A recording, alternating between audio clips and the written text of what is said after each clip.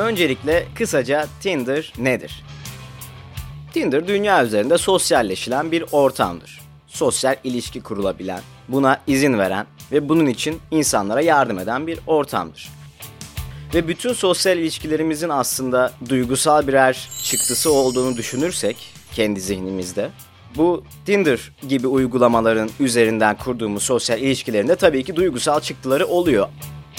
Ama o uygulamayı kullanan insanların o uygulamayı kullanmayı tercih etme sebeplerinden dolayı bu duygusal çıktılar biraz daha özelleşiyor ve biraz daha özel bir anlamı olmaya başlıyor. Yani partner aramaya doğru düşündürtmeye başlıyor. Bu demek değil ki sadece buradan partner bulabilirsin.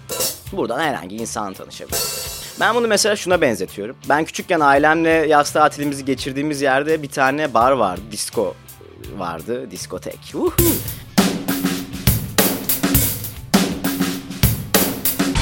Yaşım tutmuyordu uzun bir süre oraya, sonra bir ara hani böyle kaçak maçak falan girebilmiştik falan. Neyse ismi adı yok bardı. Cidden adı yok bar. Ve buraya damsız girilmiyordu ben küçük yaşlardayken.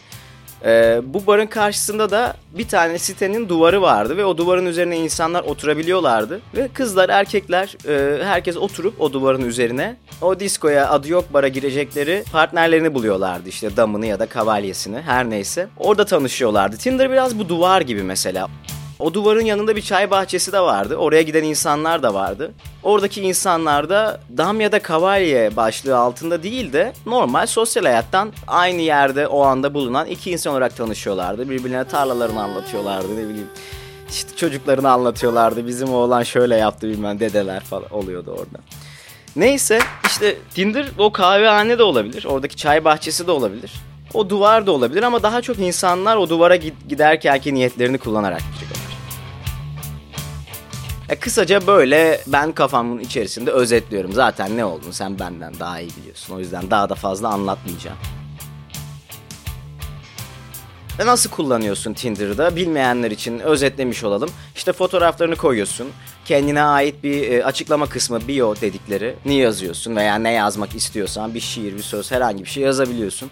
Beğendiğin müzikleri koyabiliyorsun, Spotify ile bağlayabilip. İşte Instagram'ını eşleştirip oradan Instagram resimlerini görebiliyor insanlar. Kaç yaşında olduğunu, nerede olduğunu görüyorlar. Buna göre de seni beğeniyorlar ya da beğenmiyorlar.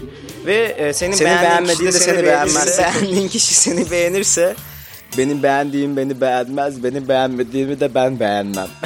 Senin beğendiğin kişi seni beğenirse de o insanla bir mesajlaşma portalı oluşturuluyor senin için. O insanla iletişime geçebiliyorsun. Hani duvarda oturuyorsun. Bir tane duvarı var. Uzaktan birisi geliyor. Senin dam ya da kavalye adayın geliyor. Tatlı kesiyorsun onu. Bir baktın o da seni kesmeye başladı. Üf, kaldınız.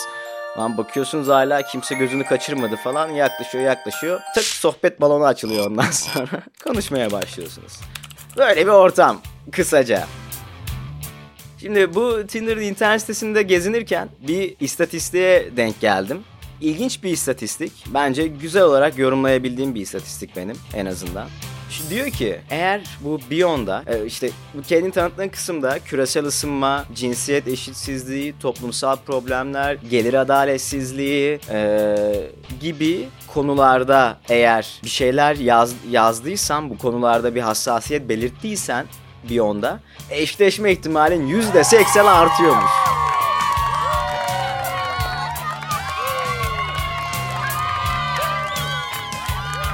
Ya bence güzel bir doğal seçim. Bu mesela dünya üzerinde yaşam var olmaya başladığında ki bakterilerin ilk defa göz işlevi kazanan organların üreme yoluyla gelecek nesillere iletilmesi ve göz dediğimiz organın canlı hayatına ya da hayvan hayatına kazandırılması bu şekilde oldu.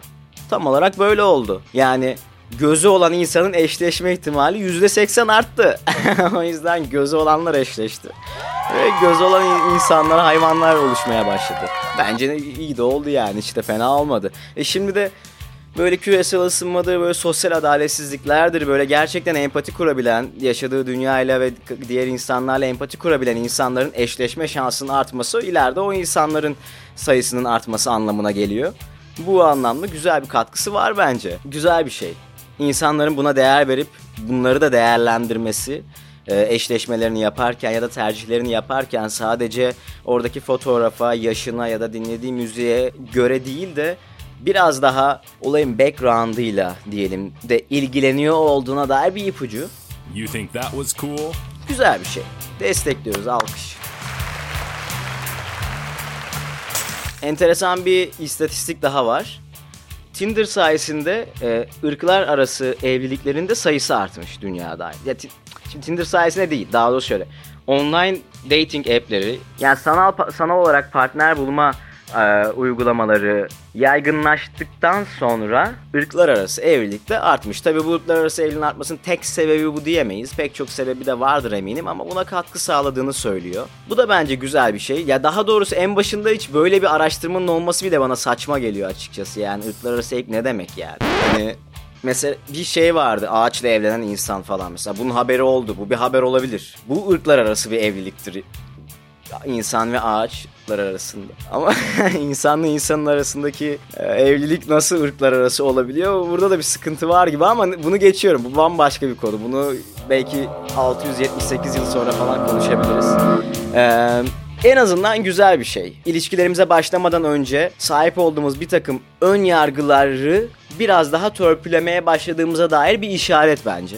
Her ne kadar törpülesek de bu ön yargılara da hala sahibiz. Aslında hep sahip olacağız bir yerde. Yani şahsi fikrim, ön yargıdan kurtulmak diye bir kavram yok.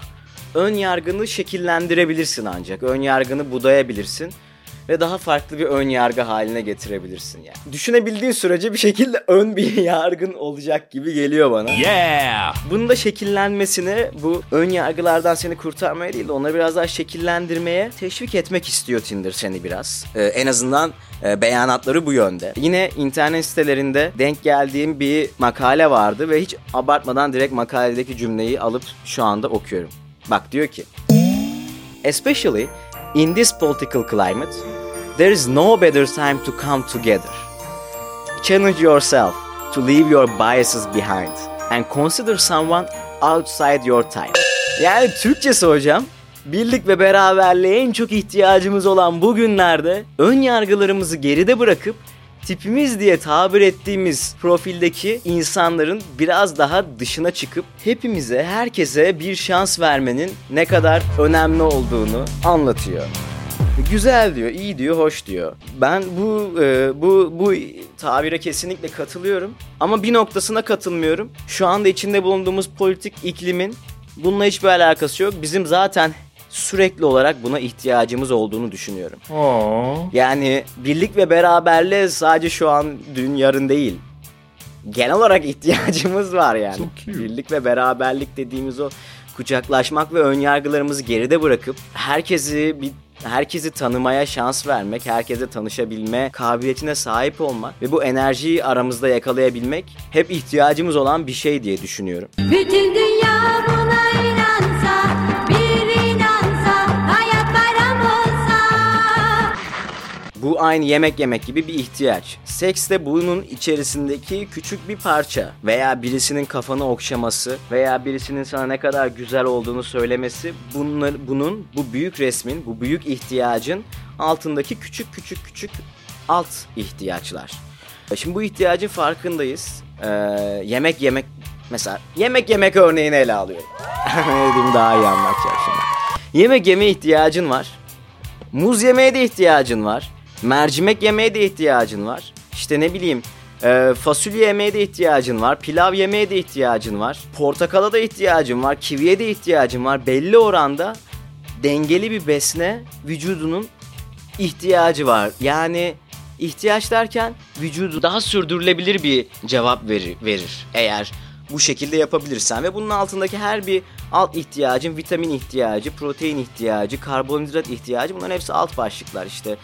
Aynı eğer bu sevgi ve birlik ve beraberlik ihtiyacımızı yemek yemeye benzetirsek eğer, seks, başının okşanması, güzel olduğunu söylenmesi, bunun altındaki işte vitaminle, yağ ihtiyacın, karbonhidrat ihtiyacın gibi alt başlıkları. Şimdi bunu bu şekilde ele alıyorum. Öncelikle buna herkes okeydir umarım. Okey olmayan dinlemesin bundan sonrasını.